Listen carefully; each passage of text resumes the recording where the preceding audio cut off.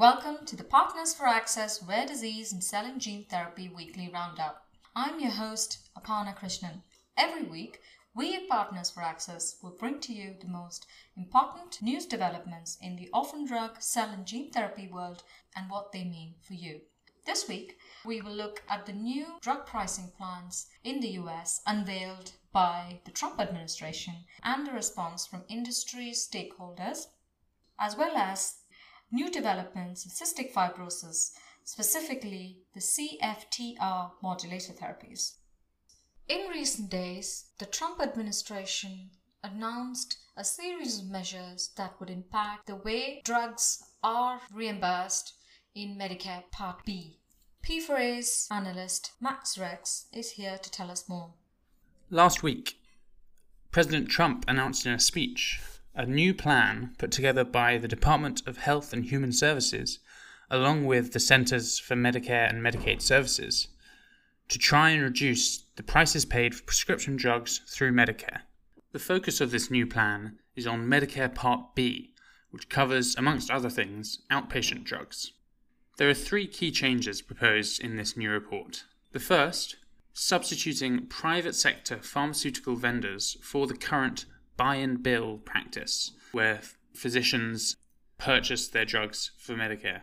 Currently, physicians buy Part B drugs from distributors or specialty pharmacies and then bill Medicare for the expense they've paid. Under this new proposal, there will be a new group of private sector vendors introduced to this system. These vendors would purchase the drugs from these pharmacies and then supply those to the clinicians. The reasoning behind this is that these private sector vendors could negotiate with the distributors, and using techniques like volume-based purchasing, they could get additional discounts helping to drive down the cost that Medicare pays. These vendors would then compete for physicians' business by offering various different types of incentive. This is a big change to the Medicare system, as currently there is no way that Medicare can negotiate with pharmaceutical companies. The introduction of these third-party vendors at least allows some negotiation of discounts to help reduce the cost that Medicare pays. The second key change is in how Medicare calculates the cost of the drugs it buys. Currently, it uses a system whereby it pays the average sales price of the drug plus 6% of what the drug costs to the physicians after they buy the drug. Under the new proposals, the 6% figure would be replaced with a flat fee. Although the exact details of the flat fee are yet to be determined, the reasoning behind this change is to try and disincentivize physicians prescribing very high-cost drugs when cheaper alternatives are available. The third and final change is the implementation of international reference pricing. Prices of drugs in certain countries will be used to create a pricing index, which will in turn be used to calculate the average sales price of drugs. 16 countries are included in the initial report. All of these are economically developed countries similar to the US, including the UK, Germany, and Japan, but it is not clear at this point if all 16 of these will be used or not. The Department of Health and Human Services just released a report claiming that on average the US pays 1.8 times as much as other developed countries for drugs. So the aim of this particular proposal would be to bring down the cost of US drugs by around 30% to be closer to its international comparators. The proposal put forward would only be for a pilot program that would be applied to half of Medicare Part B. The proposal would run as a pilot program that would apply to half of Medicare Part B. The pilot would run from 2020 to 2025, and in that time is expected to save Medicare $17.2 billion. The proposal is currently in a consultation period and is expected to be published in full in spring 2019. Medicare Part B accounts for about 8% of US drug spending. As soon as this proposal was published last week, it elicited a predictably very strong response from the pharmaceutical industry. The main pharmaceutical trade association, the Pharmaceutical Research and Manufacturers of America, or PHRMA, released a statement saying, quote, "The administration is imposing foreign price controls from countries with socialized healthcare systems that deny their citizens access and discourage innovation. These proposals are to the detriment of American patients." End quote. Some pharma companies will be disproportionately hit by these changes, including Amgen, who have revenues of $3.7 billion from Medicare Part B, and Regeneron, for whom 2/3 of their US revenue comes from Part B. Reducing the high costs of drugs was a key campaign issue for then candidate Trump.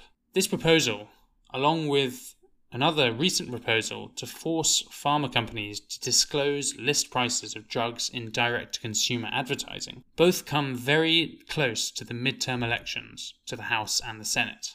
Given this proximity, and the fact that the proposal is not particularly detailed about how these policies would be enforced, suggests that it is more of a political statement than a concrete policy. This seems to show that there will be a lot of opportunity for pharma companies to try and convince the administration to scale back these reforms. The pharmaceutical industry is one of the most powerful lobbying groups in Washington, so they are well positioned to fight these changes.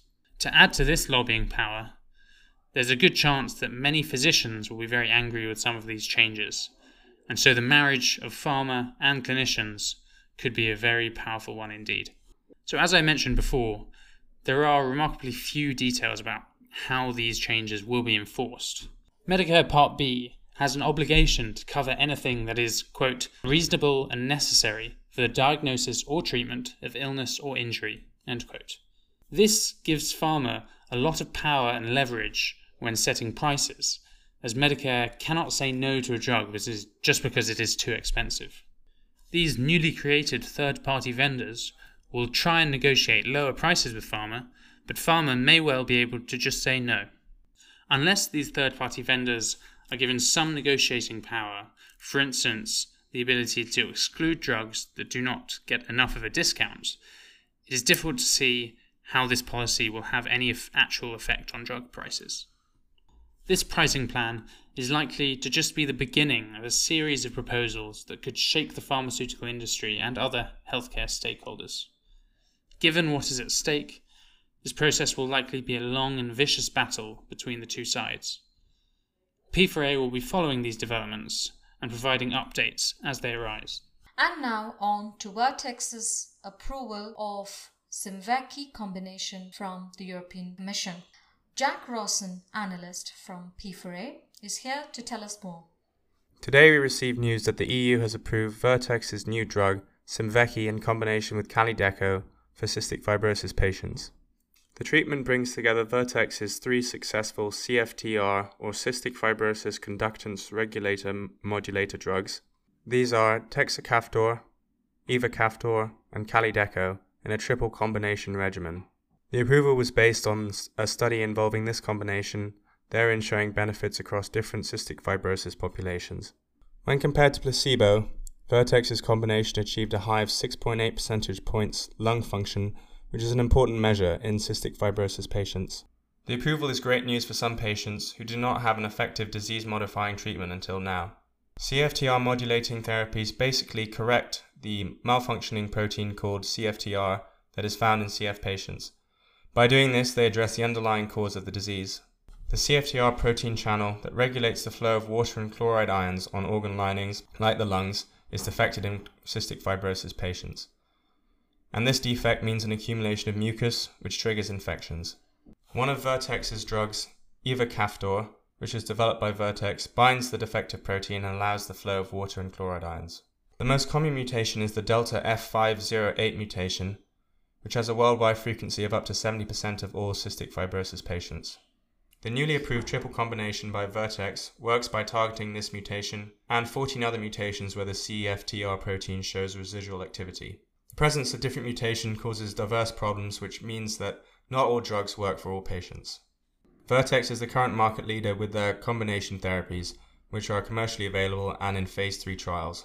These combination therapies use drugs which address the defect in different ways, such as keeping the channel open and making sure the protein folds correctly. However, big pharma companies like Novartis and AbbVie are also chasing this segment, with the former currently having drugs in phase 2. But these companies are fairly behind.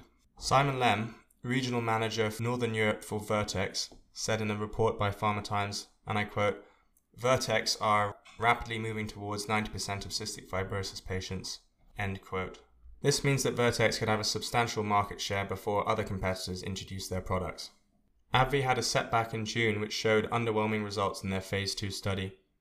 This was in a partnership with Galapagos, using a combination of their experimental C2 corrector with one of Vertex's drugs, Orkambi. AbbVie's drug fell well short in terms of efficacy, achieving a 3.4 percentage change compared to Vertex's Simveki, which achieved a 6.8 percentage change. A week ago it was announced that AbbVie acquired Galapagos' cystic fibrosis pipeline for $45 million upfront, with the entire deal being worth up to $245 million. With AbbVie taking control of the partnership, there is speculation that they are better placed to leverage their medicinal chemistry and small molecule drug discovery in the cystic fibrosis space. And that's it for this week. For more news and analysis, go to our website www.partnersforaccess.com. Subscribe to our podcast from iTunes or wherever you get your podcasts, and do share your thoughts in the comments section. Thanks for listening. See you next week.